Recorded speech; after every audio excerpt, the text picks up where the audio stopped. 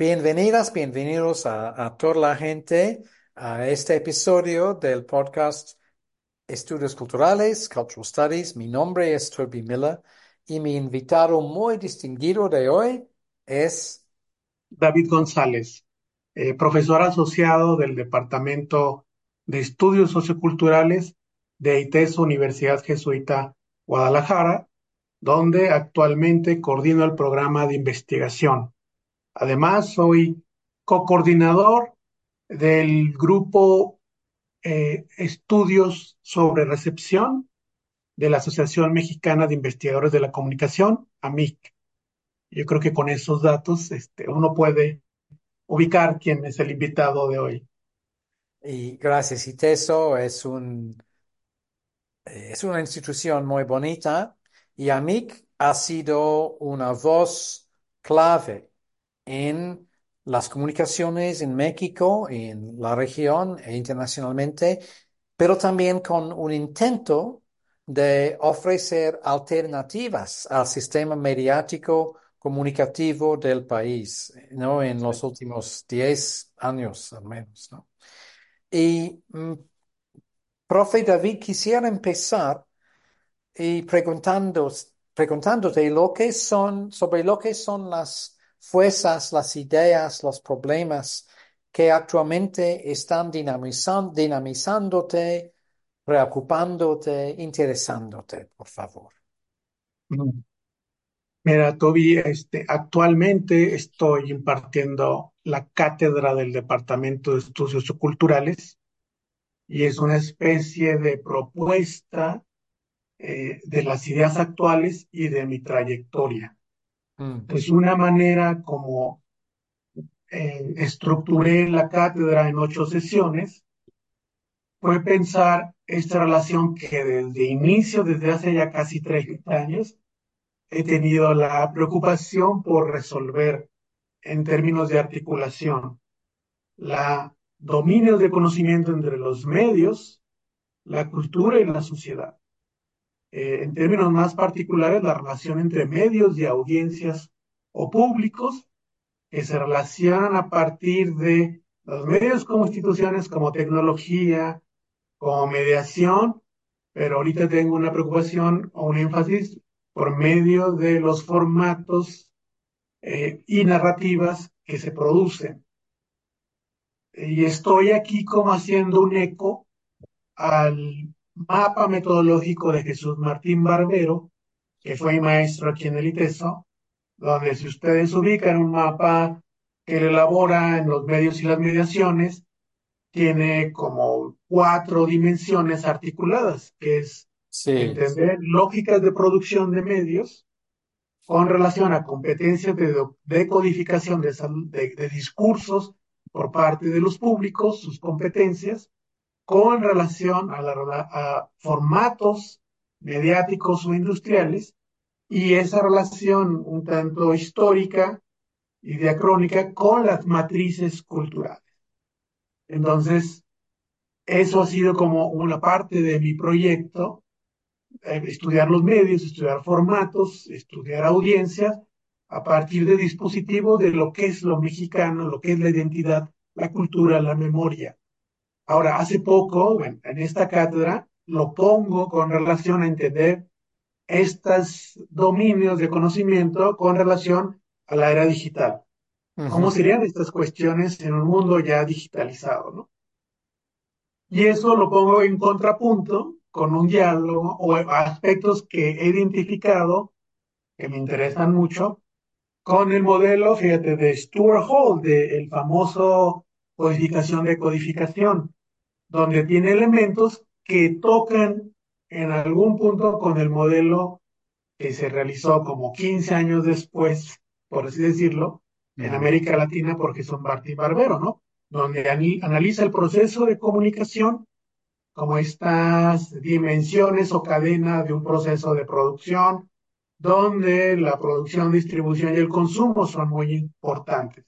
Y mm, veo una liga entre estos dos modelos, para alguien que viene como de estudios de audiencia, donde la articulación de estos fenómenos es un punto clave para pensar las relaciones, ¿no? Entre medios, entre los formatos y entre las audiencias, ¿sí? Entonces, como ves, es como muy estudios culturales, una combinación muy, podría decirse, anglosajona con latinoamericana. Y eso me ha llevado a ver, bueno, ahora, ¿qué implica esto en un mundo digital?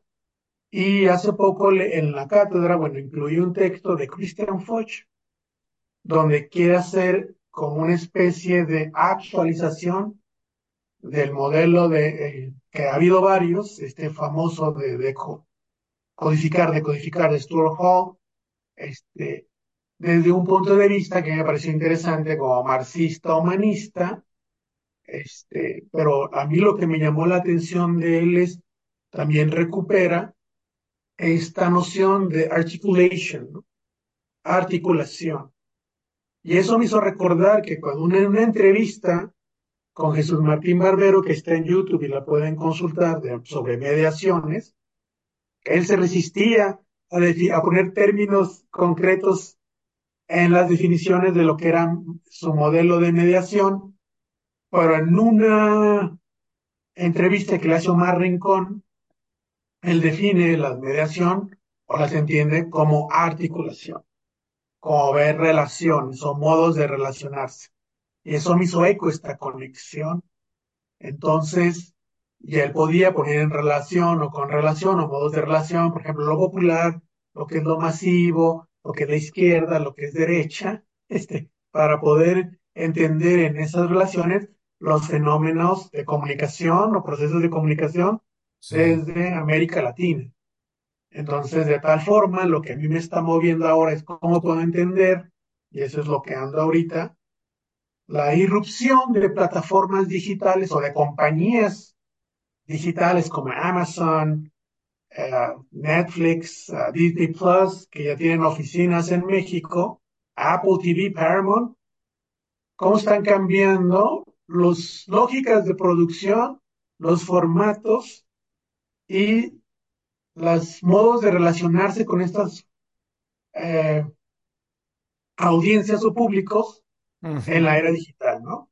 Entonces, ahí está como un modelo muy de estudios culturales pensado en era digital, con la preocupación de, bueno, ¿qué está pasando a partir de que en el 2005 entran, se puede decir, al paisaje audiovisual, al mercado, estas compañías, bueno, articuladas más bien a plataformas y han cambiado prácticas de recepción, cambiados de cierta forma, hay continuidades, discontinuidades, formatos como las series, y han cambiado las lógicas de producción, ¿sí? Entonces, bueno, por ahí ando escribiendo como prácticas mediáticas Ujú. de personas que están haciendo en agencias o productoras, casas productoras, que tienen contratos con estas grandes compañías y junto con colegas de la Universidad Iberoamericana León y de la Universidad de Guadalajara por medio de Gabriela Gómez, los de la Universidad Iberoamericana por medio de Efraín Delgado y Jaime Miguel González, nos hemos entrevistado a productores, fotógrafos, editores de la industria para ver, bueno, cómo ha cambiado sus lógicas de producción desde la irrupción en México de estas compañías, ¿no?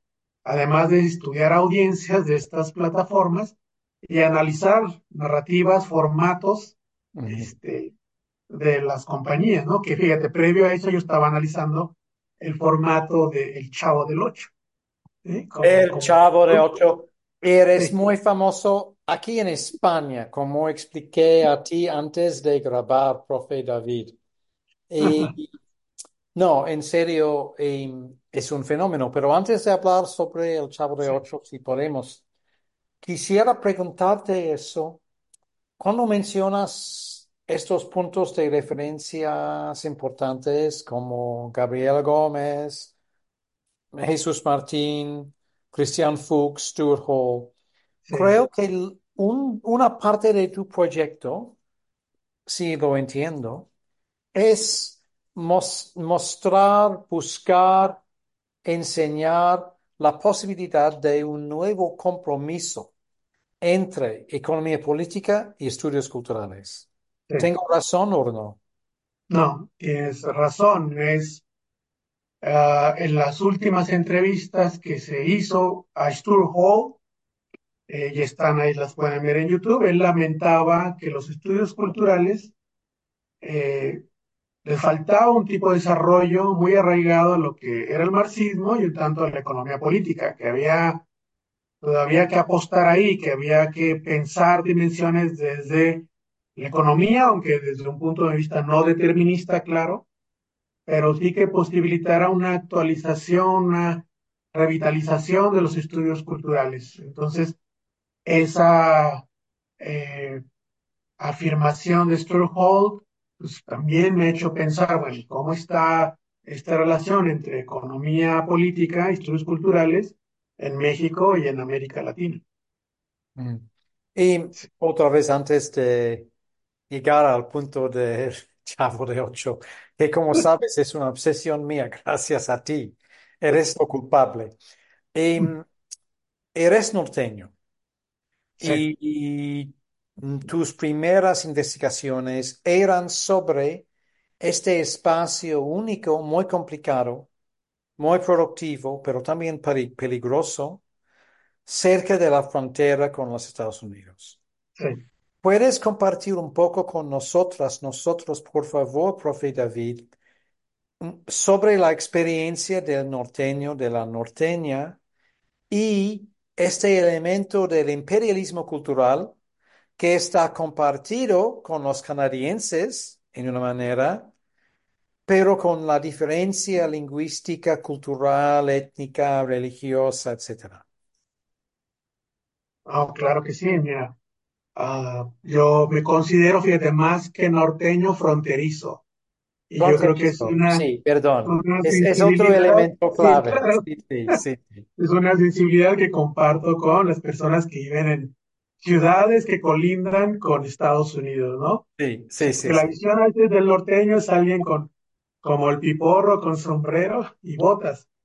Y cuando hablas como fronterizo, es como vives entre varios mundos, ¿sí? Esa es como la sensación. Y de alguna manera, fíjense, así la describió, estuvo por acá haciendo entrevista a James Lowell. Tiene en el European Journal Studies una revisión sobre los estudios culturales en América Latina y se detuvo un tiempo en hablar de un grupo de Tijuana, que éramos nosotros. Cuando habla de nosotros, hay colegas que, bueno, que siguieron en los proyectos de investigación, otros no, que participábamos en proyectos de investigación propuestos en ese tiempo por el programa Cultura de Jorge González Sí, y Jesús Galindo, quien les mando un saludo, y bueno, siempre agradecido con ellos, de trabajar en asuntos de comunicación y cultura, y bueno, por medio de esos proyectos que eran de alcance nacional, y yo tenía como 20 22 años participando, y bueno, en proyectos de comunicación y cultura, James Blum nos pone como el grupo Tijuana de jóvenes de investigadores fronterizos que tanto compran jeans Levi's en los malls de San sí, sí, Diego, sí, sí. compran frijoles en el mercado popular. Bueno, es un poco de vista sin idealizar, pero bueno, hay algo de verdad ahí. Entonces, bueno, vives entre el entrecruce del mundo, estadounidense o californiano de momento, y lo que es la frontera, Tijuana, y también el imaginario de lo que es México como constitución, ¿no? Entonces, fíjate, parte de mi proyecto fue entender estos sistemas que se Sí, sí, sí. entrecruzaban en la frontera, y era entender, bueno, los sistemas mediáticos norteamericanos y el sistema mediático mexicano, y cómo a partir de interaccionar con y constituirse como público, como audiencia de estos sistemas, pues podría crearse otro espacio híbrido de constitución, o así como híbrido, de Sí, recepción, ¿no? Y esa fue mi preocupación, entender ese mundo y entenderme a mí. Antes que nada, esta era como una de mis grandes preocupaciones al inicio de mi carrera, que fíjate, de fondo está todavía la relación de medios, los públicos, los jóvenes, y lo que era lo social, pero lo social fronterizo, ¿no? Lo transfronterizo. Entonces ahí Sí, inicio yo, en mis caminos personales, porque he participado en proyectos colectivos, mis preocupaciones sobre lo que he estado platicando de esta relación medios, cultura y sociedad, ¿no? Y ahora en la frontera. Bueno, ¿qué hace la frontera? Pues te hace vivir en contrastes, te hace vivir en varias lógicas a la vez, a veces contradictorias, y que cuando se piensa en correlación, hay ciertas lógicas que se pueden conciliar, ¿sí? sí, Entonces, sí, eh, yo he vivido en ya varias ciudades, ahora estoy en Guadalajara, pero me adapto porque he vivido en estos contrastes, en estas, decía García Canclín, en el libro famoso de Culturas Híbridas, en sí. estos laboratorios postmodernos de sentidos, ¿no? Y, profe, decidiste cruzar la frontera Sí, y por supuesto también la frontera cruzó a ti. sí, Y estudiaste en la Universidad de California, San Diego, para hacer el doctorado. ¿Cómo fue tu experiencia como persona de la frontera cruzando en el mundo dominado por los güeros? San sí. Diego, por un lado, depende en el trabajo mexicano y chicano, pero por otro lado, es como un paraíso güero, ¿no? Sí, Y muy exclusionista y muy de la derecha, aunque la Universidad de California en San Diego, por supuesto, es más liberal, más de la izquierda y con sí. estudios fascinantes. Pero ¿cómo ha sido tu experiencia viviendo en los Estados Unidos, por un lado como mexicano, por otro lado como doctorando en la universidad? Y bueno, fue muy interesante y fue como un juego de identidades, porque yo me asumía fronterizo y bueno, fíjate, previo a eso, pues estuve en Guadalajara y León, Guanajuato, estudiando la maestría en comunicación y bueno, ahí tuve la fortuna de tener estos maestros de primer nivel después de estar en la maestría. Imagínense, con profesores como, bueno, además ya tenían maestros como Jorge González, Jesús Galindo. En la maestría tuve a Jesús Martín Barbero, Rosana Reguillo, Raúl Fuentes, Guillermo Orozco, por ahí estaba Enrique Sánchez Ruiz, entonces todo un grupo, Guadalajara, un grupo muy intelectual en pensar Eh, comunicación, cultura. Entonces, bueno, regreso a Frontera, regreso a coordinar un programa de comunicación en Tijuana. Y una vez que termino, bueno, como esos periodos, busco cruzar ahora la frontera, y pensar audiencias del otro lado, ¿no? Es como, me interesaba que ya hice estudios de audiencia y de públicos del lado mexicano fronterizo, ahora me gustaría pensar quiénes son estos públicos del lado estadounidense.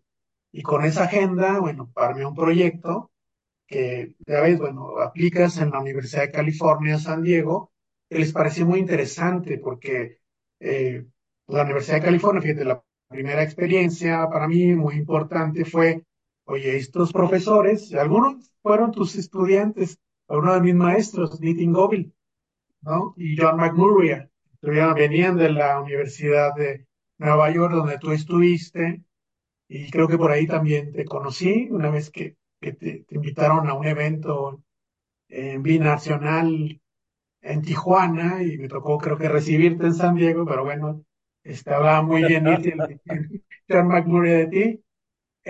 Bueno, a esta academia, igual, como muy a lo que dice Wallstein, se reparte en el mundo en cuanto a pensamiento. O sea, pensaba en el mundo, ¿no? El experto en Asia Studies, el experto en African Studies, pero no había un experto en Border Studies, en comunicación, más bien era como latinoamericana. Entonces me llama la atención que, bueno, estando en San Diego, no había mucho interés académico, digo, de investigación, a lo mejor sí de gestión y encuentros con la frontera. mm, Entonces era como también una ciudad que daba la espalda un poco la white a lo que es frontera, ¿no? Y están pensando más el No, mundo. aparte de Dan Allen, ¿no? Y bueno, Dan Helen pensando, claro, México y América Latina, Sí, es- pero como departamento, no tanto como cuestión frontera. Bueno, aquí Dan Helen es mi mentor también, ¿no? Tuve la fortuna, y él lo que hace, bueno, lo que me refería en cuanto a gestión, en cuanto a encuentro, Dan Helen ha hecho una labor importante en conectar a profesores de San Diego con profesores de Tijuana, Mexicali y Ensenada. Dan Halen es uno de los fundadores del BINACOM, de esta Asociación Binacional de Escuelas de Comunicación, y esa labor es indiscutible, ¿no? Y los aportes que ha hecho a México y a América Latina. Pero fíjate, me acuerdo que cuando yo entré en ese momento, él estaba en sistemas mediáticos comparados con Paolo Mancini, y yo sí, entré cuando hubo esta primera reunión y venían muchos académicos del mundo, bueno, y esa fue mi primera impresión que tú mencionas, ¿no? Están pensando el mundo. Entonces yo creo que les interesó mi propuesta de pensar las dinámicas de frontera. Oigan, vengo aquí de sí. Tijuana, ¿no? Aquí del otro lado del Ujú. muro. Era interesante y les pareció interesante mi propuesta de, bueno, quiero estudiar estas dinámicas mediáticas, transfronterizas. Entonces, bueno, y Dan Halen entonces fue el que así me arropa, ve valor al mi proyecto, y entro a la Universidad de California y ahí mismo ya me identifican como latino. Oh, you're Latin. No, dije, I'm Mexican, ¿no? Pero si vas a estudiar aquí el público es Latin, ¿no? Entonces te posicionan en otro lugar desde su lógica. Eso a mí me hizo repensar, bueno, entonces, ¿cómo me voy a posicionar aquí como un académico Latin, ¿no? Ya bueno, viví la investigación y este, por ser moreno, ¿no? Latin, ya, ¿no? Claro. But even though I'm Mexican, pero a different type of Mexican, diferente tipo de mexicano fronterizo. Tampoco no soy el mexicano porque me decían, de México, ¿no? Entonces hay que tomar tequila, hay que escuchar a José Alfredo Jiménez. Yo decía, no, bueno, yo crecí con Santana y el rock, ¿no? Y Javier Batis. Entonces me decían, bueno, pero entonces eres o no mexicano. Entonces la interpelación fue muy importante, la interpelación identitaria, ¿no? Entonces uno desarrolla como Sí, cierto claro. tipo de competencias para navegar estas lógicas de, bueno, qué es lo mexicano, qué es lo fronterizo, qué es lo norteño, y así diciendo.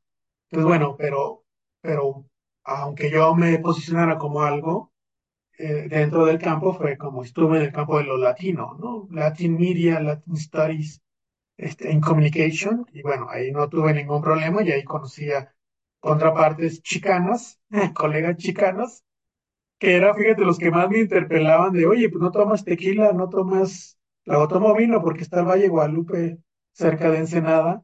Entonces ellos me decían, no, yo soy más mexicano que tú. Entonces llegaba, vamos a ver este tipo de competencia, ¿no? Así chicano porque es Autlán, es la Virgen de Guadalupe, los dispositivos estos nacionales importantes de ser chicano. Y bueno, ya había estas distinciones, ¿no? Esta relación interesante entre lo que es ser un chicano y un fronterizo, ¿no? No, Muy interesante. totalmente. Y, de hecho, es un problema en general en los estudios latinoamericanos en los Estados Unidos.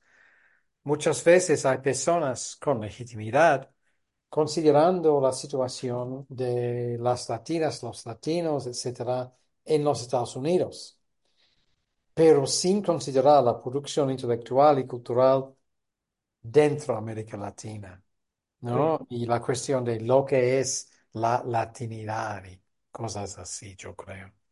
Y jefe, y antes de hablar más sobre tu trabajo actual como Netflix y las plataformas, es la hora de hablar sobre, tú sabes a lo que refiero, perdón, el Chavo de Ocho. Por Sí. favor, de compartir y con nosotras lo que es un poco sobre la serie, pero también su importancia, su capacidad cultural de producir reacciones muy profundas, ¿no? y sí, cariñosas a través del mundo hispanohablante sí, por décadas. Y me ayudaste una vez cuando estuve enseñando en México, ¿recuerdas? sí, lo recuerdo Hablando muy con, bien. hablando con mis alumnas y mis alumnos sobre el Chavo de Ocho. Pero en general, ¿cuál es la capacidad, la actitud, la producción de esa serie que fue tan exitosa, con Sí. resonancia mundial? Bueno, gracias, Toby, pero debo de mencionar, tú también me ayudaste con mis alumnos a hablar de Apple como compañía en mi clase Sí. sobre plataformas, ¿no? Entonces fue recíproco la relación entre Ojalá, ojalá. ocho. Pero miren, antes de hablar del Chavo del Ocho, pasa una cosa muy curiosa. En Estados Unidos yo desarrollé un proyecto de alfabetización mediática. Sí, estudié como los públicos mexicoamericanos, pero también había salvadoreños, había hondureños en San Mm, Diego viviendo en la mm, frontera. mm, Entonces, por eso recurrí a esta categoría, pues a falta de mejor término, de lo latino, ¿no? Pues eran latinos que se relacionaban con los medios estadounidenses y también los mexicanos, es decir, estuve desde el otro lado de la frontera, pero no me quería quedar ahí, quería desarrollar propuestas de alfabetización a partir de talleres de intervención. Y eso fue como mi proyecto de la década anterior. Y cuando terminé eso, bueno, terminé un tanto exhausto, porque fue como 5 años de trabajar campo, hacer talleres, investigación extramuro fuera de la Universidad de California, trabajar con comunidades, centros comunitarios mm, en mm. estos talleres de producción. Y bueno, desarrollé este constructo de, bueno, a partir de talleres, entender la alfabetización mediática como una forma de participación y generar una cultura participativa crítica, ¿no? Entonces ahí estaba como haciendo una relación entre Henry Jenkins y Paulo Freire, ¿no? La pedagogía crítica, ¿sí? Entonces, mire, pero Matrimonio imposible, jefe. parece, sí. Por eso digo constructo, ahí quedó como modo de tratar de articular, making ends meet. Claro, buena observación. Entonces, durante este trabajo de campo, la Mm, Universidad de California permitía, fíjate, que aquí no se puede en México y en otras universidades, de que siendo estudiante doctoral pudieras impartir cátedra. O sea, estás como TA, eres asistente, ya sabes tú el modelo, eres asistente de profesor un tiempo y luego eres asistente de investigador y luego te dan la oportunidad de ser como practicante de tu cátedra, ¿no? Lo que propones. Y ahí se dio la posibilidad de un maestro también de la Universidad de California, un profesor, que me iba a impartir la clase, David Charling, y él daba American TV in the 70s, ¿no? La televisión americana en los 70s. Y un análisis desde los estudios culturales, viendo las cuestiones de sexualidad, cuestiones de género, cuestiones de raza o etnia y mm. cuestiones de clase social, ¿no? Programas como Happy Days, Wonder Woman, um, este, All in the Family, las Charlie's Angels, que bueno, en español Los Ángeles de Charlie, La Mujer Maravilla, Hulk, Three's Company, Compañía de Tres, y esa clase me fascinó darla, ¿no? Mm, Porque veíamos la programación setentera, que es la que yo crecí como niño en Tijuana, viendo, sí, viendo pongo. televisión Sí. gringa norteamericana y viendo también el Chavo del Ocho y Chabelo. Entonces, como que había desarrollado estas competencias para entender el humor norteamericano, ¿sí? Que Sí. después estudié Perdón, ¿estos programas eran por doblaje o con subtítulos o qué? no, en Tijuana adquirí la señal de televisión abierta Ah, norteamericana. directa, Sí, en entonces directa, era inglés televisión nada abierta, más. NBC, Ujú. CBS, Sí. ABC, se veía en Tijuana, entraba la señal sin ningún problema. Y también la señal mexicana, entonces creces con esta doble Ah, competencia entre relación. lo Sí, nacional y de Gringolandia. sí, de Gringolandia, es la característica de Tijuana, ¿no? O fue Sí, la sí, claro, característica de claro. Tijuana durante mucho tiempo. E incluso, bueno, no quiero meter ahí, había un canal que es el Fox, que transmitía para San Diego, pero estaba ubicado en Tijuana. Entonces, Ah, estas ah, ah, relaciones ah. fronterizas, casos especiales que estaba concesionado primero para los Azcárraga, pero después lo concesionaron para Fox. Y bueno, estas situaciones de frontera raras, ¿no? Que Otra cuestionan cosa, mucho la legislación en el en las... futuro, perdón por interrumpir, necesitamos hacer un estudio sobre los descarga, Sí. porque hay una biografía familiar o algo, pero se necesita saber más. Pero bueno, Pero muy bueno, fíjate, interesante. entonces, Sí. bueno, me empapé de material, o sea, de las discusiones, debates en Estados Unidos, la historia. Entonces, bueno, estaba pensando, oye, ¿qué hubo en México en los setentas que a lo mejor tuvieran este tipo de preocupaciones o que yo pueda pensar en tipo de preocupaciones de un programa muy popular que fue en México en los setentas? Dije, el Chavo del Ocho. O sea, me dio mucho gozo impartir ese curso, leí mucho sobre la televisión y el género como producto cultural, los formatos. Mm, ¿Recuerdas? Entonces dije, bueno, entonces mi pregunta fue, ¿qué formato se configuró mediante Televisa?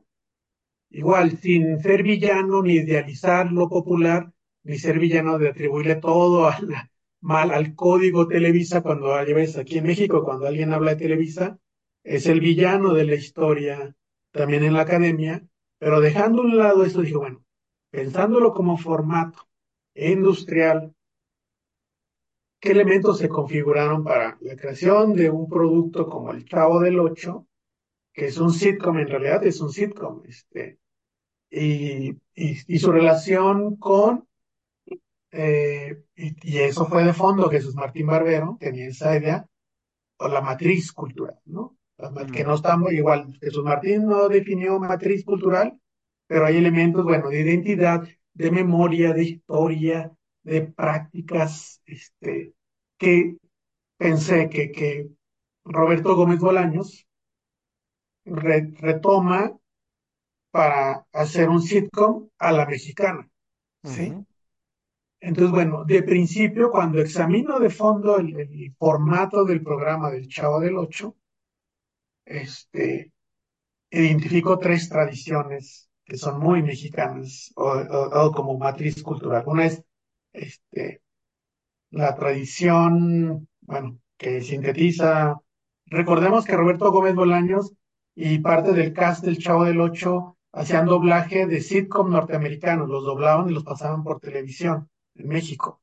Y era la familia Monster, la familia Adams, se veía Batman, se veía Star Trek doblado al español en la televisión mexicana.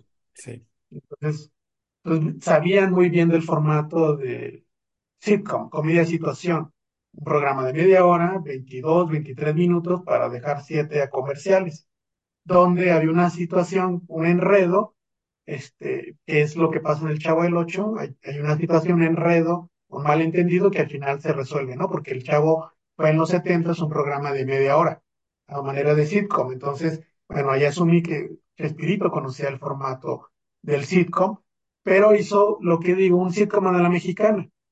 Si el corazón del sitcom en Estados Unidos, en sus inicios y desarrollo fuerte y consolidación en los 50, 60 y 70, fue la familia, ¿no? All in the Family, Familia Monster, Adam's Family, I Love Lucy, que yo veía mucho de niño, fíjate, como rerun o repetición o retransmisión en Tijuana. Le dije, bueno, el Chavo del Ocho no está arraigado en la familia, está arraigado en la vecindad, ¿sí?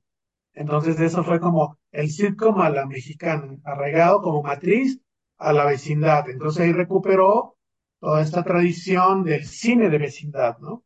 Pensando en Tintán, el rey del barrio, el barrio, y eso fue como un gran ingrediente, pensar la vecindad y su dinámica en este formato de sitcom del Chavo del Ocho. La otra tradición, alguien ve el programa, pues ve el vaudeville, el cine hollywoodense de los garrotazos y las correteadas, correr con baldes de agua, los pastelazos en la cara.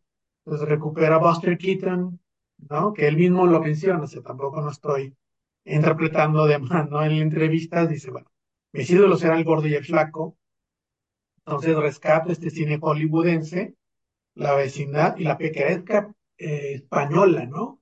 En hablar, aunque muchos dicen que idiotizó, pero él habla y cuestiona cosas en programas del Chavo de la Escuelita sobre el sistema, pero mínimo, no nos esperemos más, tampoco idealicemos eso, veámoslos, este, hace un cuestionamiento de género, de lo que es ser solidario en el programa.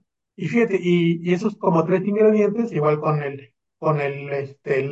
la tradición de la carpa de Cantinflas, de donde dos personas se paran incluso hasta alburearse, pero el chavo no llegaba tanto, a hacer el ping-pong cómico, ¿no? Entonces ahí ve las tradiciones y eso él lo puso y fue como Sí. esta idea como ingenio de ponerlo en un formato y apelar a lo que yo sospechaba cuando yo veía el Chavo eh, con el público que lo vi en los comentarios de los videos cuando los revisé, de que más allá de los garrotazos y los coscorrones que había, lo que el público de ese tiempo o lo interpeló y resonó como una decodificación muy profunda y emocional fue ver la solidaridad de la vecindad, fue ver esta idea de hermandad latinoamericana, ¿sí? Mm, mm, Porque si uno examina episodios, el chavo siempre tiene hambre, siempre busca una torta de jamón, y los personajes se preocupan si no tiene su torta de jamón, ¿no? El chavo es huérfano, pues ¿quién es el papá? La vecindad. Entonces la gente, más allá de los garrotazos o todo eso, pues vio esas solidaridades, vio esas hermandades, que a mí dije, bueno, me llama, que claro, tiene su, no le exijamos mucho al formato, pero es lo que la gente vio más allá de eso, ¿no? y, Entonces, bueno, esa fue como mi lectura a partir de pensar el modelo de fondo de Jesús Martín, de ver la relación entre un formato industrial y una matriz cultural. y cultural. Profe, mencionaste Cantinflas Sí, muy cortamente. Para mí es imposible imaginar el Chavo de Ocho sin Cantinflas. claro. Una parte de la herencia. En este sentido, aunque la herencia en el formato sitcom de la familia Adams, etcétera, etcétera, es una contribución bastante mexicana. Y escribiste sobre otra serie más de nuestro momento actual, que fue un fenómeno de Netflix sobre Luis Miguel, la Sí, serie de Luis Miguel. También una voz, un personaje, una persona con resonancia muy internacional, pero también con una historia y elementos culturales muy locales. Mm, ¿Puedes explicar un poco sobre el fenómeno Luis Miguel en esta serie, pero más generalmente? claro, mira, Luis Miguel casi parte de las reflexiones que desató el programa del Chavo del Ocho en mi preocupación como investigador de comunicación y cultura, en el sentido de que, bueno, personas que todavía ven el Chavo sentían esta especie como de nostalgia de un mundo que ya no es, que fue la vecindad. Con el terremoto de 1985 en la Ciudad de México, empiezan a desaparecer estas vecindades, estos modos de relación colectiva y se cambian por condominios, donde ya no son relaciones de vecindad, son un poco más impersonales. Entonces, platicando con personas era como, ay, el Chavo me hace recordar nostálgicamente el sentido de lo colectivo, lo vecindario, de encargar a los niños con la vecina o el vecino, y Ujú, ahora en este mundo pues es prácticamente imposible, ¿no? Entonces, lo que el fenómeno de Luis Miguel, cuando surge el programa en Netflix, este, un colega mío que es Efraín Delgado, que está en la Universidad Iberoamericana de León, empezamos a dialogar. Oye, yo estoy en ese tiempo estaba en Texas A&M siendo profesor visitante. Texas A&M, estaba en Texas, y vi que había mucho comentario, incluso en los mexicoamericanos tejanos, de, oye, este programa de Luis Miguel. Y pregunto, bueno, ¿y con quién nos estás viendo? No, con mi mamá es súper fan de Luis Miguel. Recordemos que Luis Miguel ya está en sus 50 años. Y dije, bueno, tu mamá debe haber estado como fan. Entonces dice, nos reunimos toda la familia a ver el programa de Luis Miguel. Y yo se reúne toda la familia así, los domingos en la tarde. Dije, ah, mira, hay como esta otra especie como de nostalgia, de ser como, asumirte como televidente en los 1980s o 90s con los programas todavía de Televisa, cuando era el monopolio y cuando aglomeraba a las familias, ¿no? Frente al televisor y ahora frente a estos dispositivos de plataforma. Y dialogando con Efraín, él también percibió lo mismo en la ciudad de León, Guanajuato. Me dije, ah, interesante, interesante. Entonces, oye, hay algo como interesante, no tanto por Luis Miguel, sino por las conversaciones que desata a nivel familiar, pero a nivel de conversaciones en redes, en Facebook y en Twitter. Entonces, eso fue como entró nuestra preocupación para pensar en audiencias, ahora en otro orden, ¿no? Ya con lo digital en las plataformas. Entonces, en ese tiempo, al año, estoy en Guadalajara y empiezo a hacer entrevistas con audiencias y Efraín hace entrevistas con audiencias en Guanajuato. Y ahí ya comparamos. Entonces, bueno, Luis Miguel es el cantante más popular en América Latina, podría decirlo sin ningún problema. Ídolo de las multitudes del pop. Primer, uno de los primeros, bueno, yo lo compararía primero con el, si alguien de otro país, con Elvis, fenómeno Elvis, de mover a las mujeres. Y ahorita como trae un estilo Frank Sinatra, sería con Frank Sinatra ahorita, mexicano, que lleva una vida misteriosa, pero tiene una historia trágica que es lo que conmueve, ¿no? Y es que Luis Miguel a los 16, 17 años se desaparece a su mamá y ya no se ve. Entonces se especula mucho en los programas de chismes, de los espectáculos, hay libros no autorizados, y Luis Miguel decide, después de más de 30, 40 años, decir su historia sobre su mamá en una serie de televisión. Y eso fue como el énfasis esa fue el punto que nos interesó muchísimo, ¿no?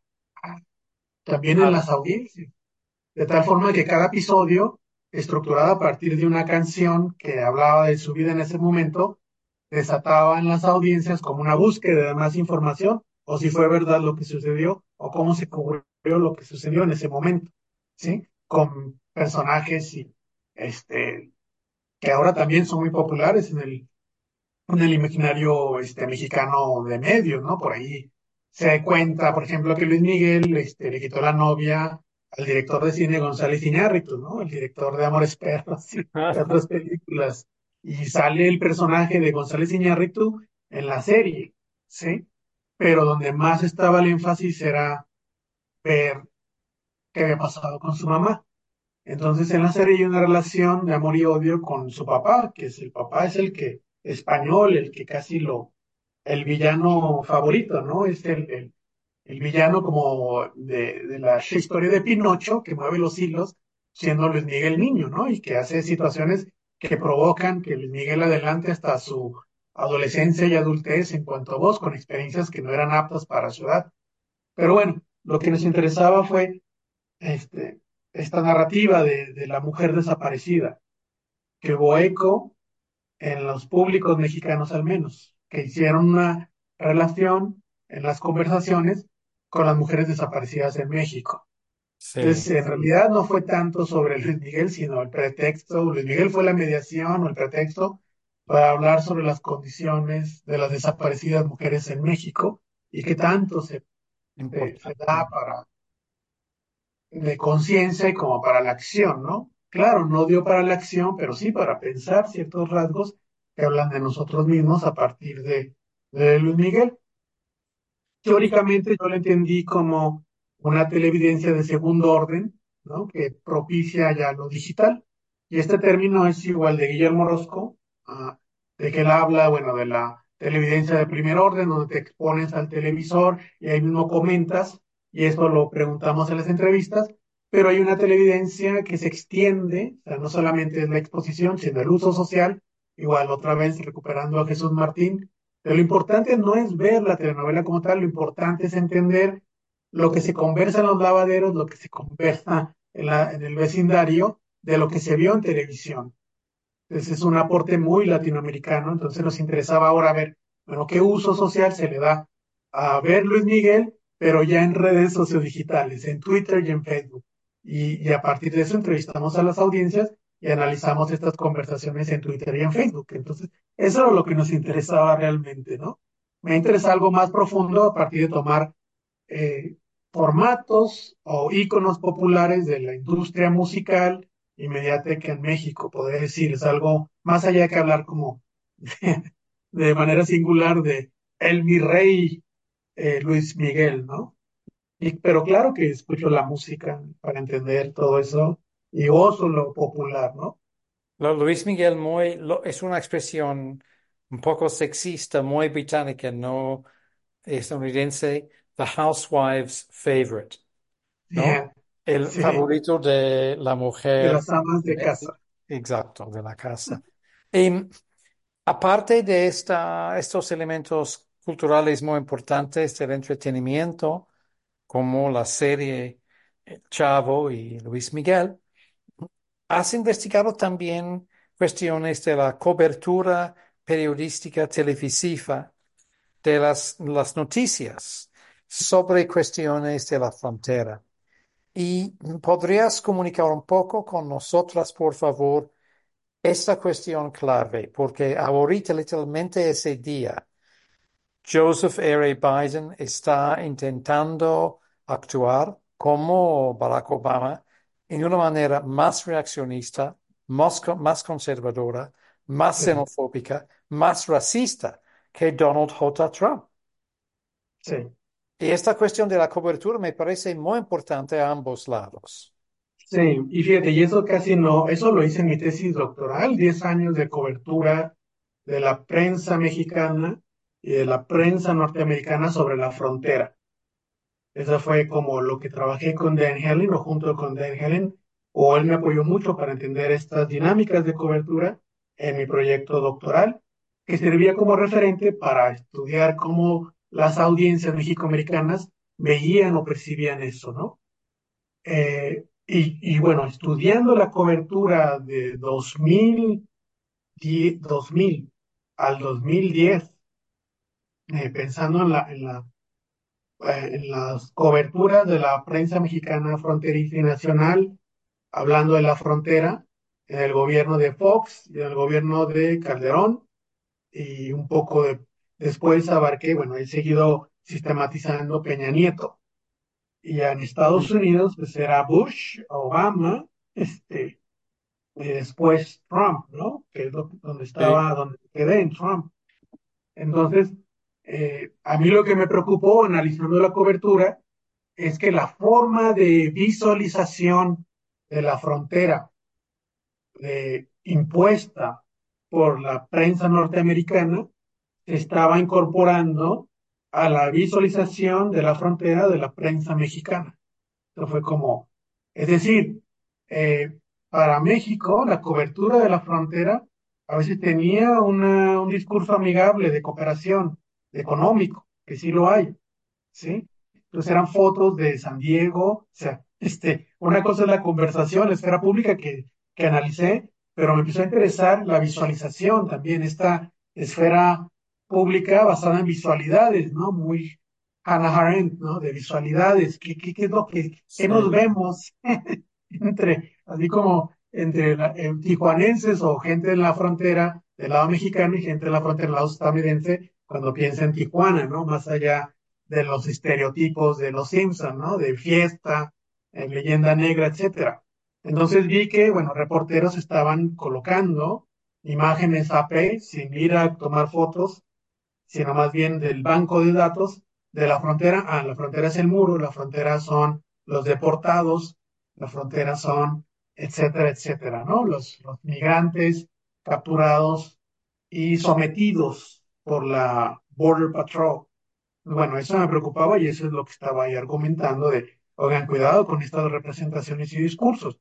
Y del lado norteamericano, o sea, muchos académicos pensaban que con Trump estaba exacerbado. Le digo, no, hay toda una historia, hay que darle densidad histórica desde los 50, 60, la cobertura sobre la frontera mexicana siempre ha sido de conflicto, del bandido, ¿sí? De cuidarse, de que contaminamos. Y Trump lo que hace es eco de esos, ahora sí como estereotipos o ecos de esas formas de cómo la prensa y la cobertura ha codificado a la frontera, asociado ahora a un conflicto de guerra, ¿no?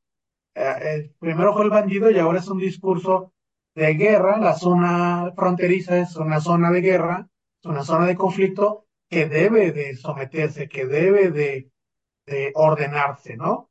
¿Y cómo se ordena? Pues llevando militares, ¿no? Llevando luces infrarrojas, este, haciendo muros más amplios, poniendo drones, es decir, todo un discurso militar a la frontera, ¿no?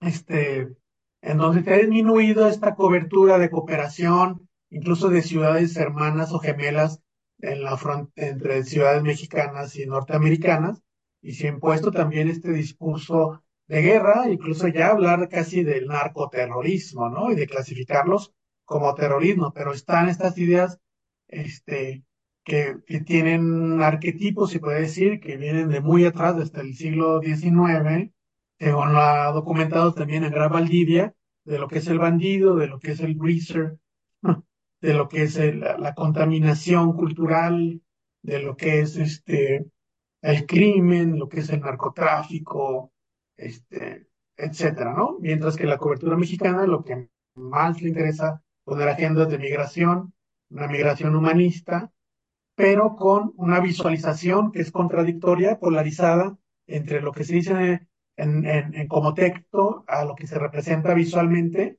¿no?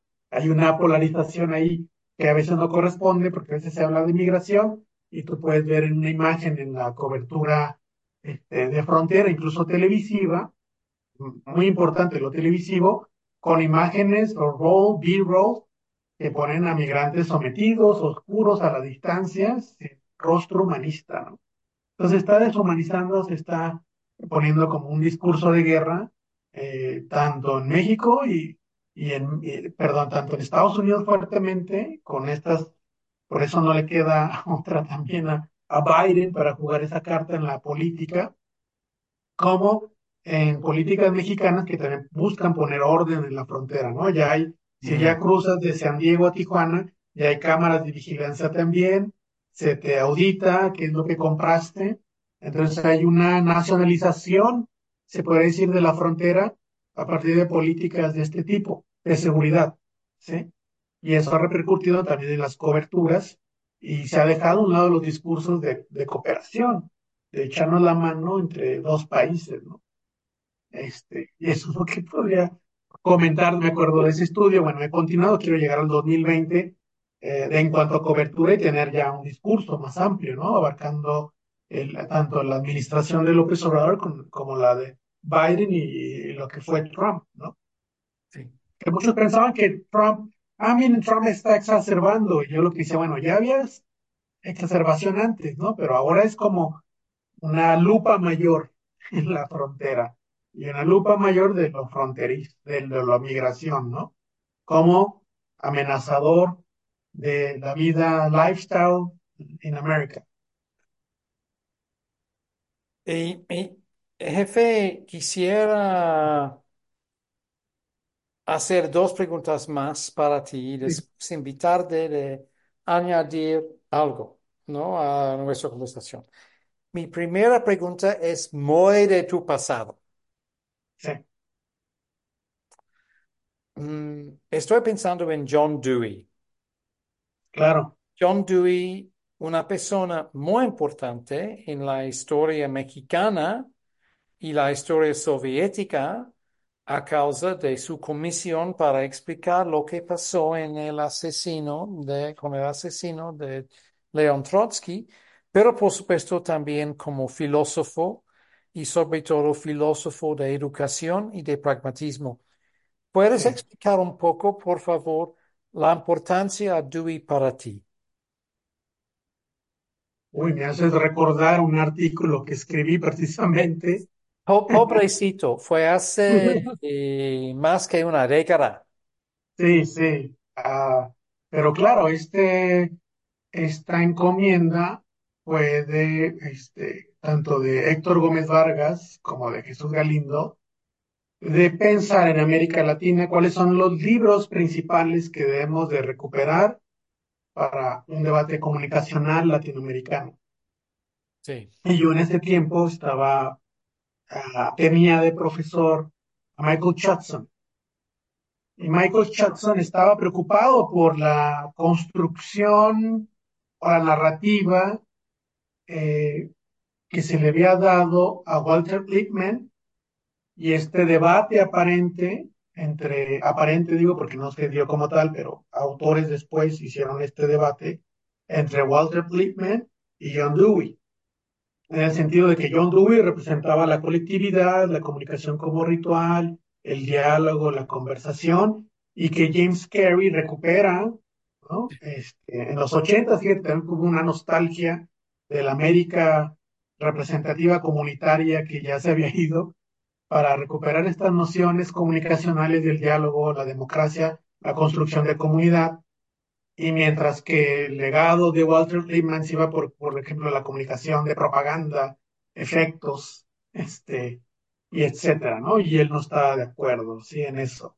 Entonces él quería como desarrollar esta noción de que Walter Lippmann, con su libro La opinión pública de 1922, muy clásica, y el libro de John Dewey de 1927, El público y sus problemas, tenían más puntos de interés que de división o de agendas de comunicación o de, más bien, una agenda de pensar los medios y los públicos en el contexto de democracia, ¿no? Que es una discusión muy sí, claro. norteamericana. Dice, Ujú. que la democracia es muy norteamericana. Entonces, bueno, yo leí estaba en ese tiempo creo que escribiendo ese artículo, lo estaba trabajando el curso, y me interesó la figura de John Dewey por mi legado de comunicación cultura, ¿no? Dije, mira, pues vamos a discutir a John Dewey, pero lo hice en términos de público, de, bueno, la audiencia y este debate. Entonces, bueno, lo que recupero es que John Dewey pone la preocupación de los públicos y su relación con los medios desde el pragmatismo de lo que se puede, digamos, estudiar a ras del suelo, comprobar o estudiar de manera empírica el público en contexto de democracia, ¿no? Entonces, lo que él encontró y también Walter Lippmann es que las audiencias son competentes y también pueden ser incompetentes, o sea, no hay una sola narrativa de eso, ¿no? Entonces, coincidencia ahí. Que las audiencias pueden ser activas, pero también pasivas. Sí, Sí, como nos pasa y tenemos sí. llegamos del Actores trabajo y activos, pero también manipulados. sí, manipulados, entonces no había como una especie de afirmación que se pueda generalizar, sino es como esta idea relativa, ¿no? Entonces yo quería recuperar esta idea de, no tanto de relativismo, sino de esta dimensión situacional de lo público, de la audiencia, y poner la discusión en que la comunicación como disciplina tiene un fuerte ingrediente político, por lo menos en Estados Unidos, y este, y que no se puede generalizar ni decir que todas las audiencias son pasivas y que todas son competentes, sino ver las condiciones primero, y esas condiciones John Dewey es, bueno, te da los elementos para eh, ver la comunicación como rutina de vida, ritualidad, como vida cotidiana, y que todavía es potente para pensar en ese tiempo, hace el artículo lo escribí hace como creo que 15 años o más, que ahora es potente para poder entender la condición de las audiencias en relación también a democracia y en relación a algo que John Dewey ponía, ¿no? De que, o sea, hay libertad de expresión, pero en términos de audiencia y de medios, su pregunta era, ¿los medios son buenos o no para la democracia? Entonces, una pregunta importante es entender también o apostar por una libertad de pensamiento frente a la de los medios que pueden ser una manipulación, ¿no? Y si lo trasladas ahora a las fake news, a la posverdad y a todo eso, no hay que no olvidar que también una agenda en las audiencias es, bueno, su libertad de pensamiento. además de la expresión, ¿sí? Gracias, jefe. Y mi última pregunta antes de lanzar la mesa a ti para añadir algo o no, es sobre la cuestión metodológica Sí, y cómo estás eligiendo sus métodos, dinamizando sus métodos. ¿Cuáles son los intentos tuyos académicos para sí. entender un fenómeno? Mira, he sido afortunado de tener muy buenos maestros y maestros que venían de una tradición o la que llevan reproducir en la academia o el campo académico mexicano de la sociología reflexiva. Entonces, sociología reflexiva, Bourdieu, Giddens, Ibáñez, Jesús Ibáñez, español, donde además de pensar en técnicas, en habilidades, uno piensa en términos epistemológicos y teóricos. Bueno, hay que reflexionar cómo también estamos utilizando esas herramientas y cómo estamos nombrando Mm, al mundo. Entonces, eso me permitió, fíjate, desde los 90 con Jorge González, trabajar genealogías, entrevista oral a familias, desde entrevistas orales, después grupos de discusión con Ibáñez, ¿no? Entonces he utilizado Focus Group para trabajar, por ejemplo, este libro sobre las audiencias en Tijuana, utilicé Focus Group y también entrevista historia oral, entrevistas estructuradas, análisis de contenido, análisis de argumentativo, muy a la Gilberto Jiménez. Entonces, pero me he formado en grupos de discusión, entrevistas, ujú, que para mí han sido clave. Por ejemplo, lo de Luis Miguel fue entrevistas. Este, ma- Recientes estudios he utilizado grupos de discusión. En otras investigaciones he utilizado historia oral. Entonces, y últimamente, cuando hablo de entrevistas a productores, editores, fotógrafos, pues entrevista estructurada y análisis para entender formatos fue el análisis narrativo, ¿no? Muy cerca del análisis textual, ¿no? De media text, ¿no? Entonces, hay autores que han aportado y entonces he utilizado análisis narrativo para estudiar los textos, los formatos, y para las audiencias he utilizado entrevistas y focus group en lo principal. Ahorita estoy como experimentando como una especie de análisis de contenido cualitativo que ha manejado Stuart Davis, que ahorita está en Nueva York, pero estuvo en Texas A&M, en TAMU, International University, que conocí, y él estaba estudiando comentarios en YouTube, ¿no? O cómo estudiar los comentarios o el diálogo que se da en redes sociodigitales. Él lo hace a partir de un modelo como de análisis contenido, pero cualitativo, ¿ves? mm, ujú. Haces inferencias a partir de hacer revisiones de conversaciones y comentarios que tú ves en redes. Eso me ha interesado y ahorita estoy con una colega, Antonieta Mercado, en la Universidad de San Diego, trabajando, fíjate lo que ha dado últimamente, trabajando el fenómeno de las Karens y las ladies en México, ¿no? Las Karen en Estados Unidos, que son estas mujeres con privilegios asumidos, mujeres blancas, que denuncian situaciones a partir de un marcador racial, podemos decir, de denunciar a una niña negra, por ejemplo, si está en una esquina vendiendo agua, pues hay que denunciar a esa niña negra, entonces hago la llamada porque eso me enoja. Entonces, Antonieta Mercado está estudiando las Karens y los comentarios que se dan en redes en Estados Unidos.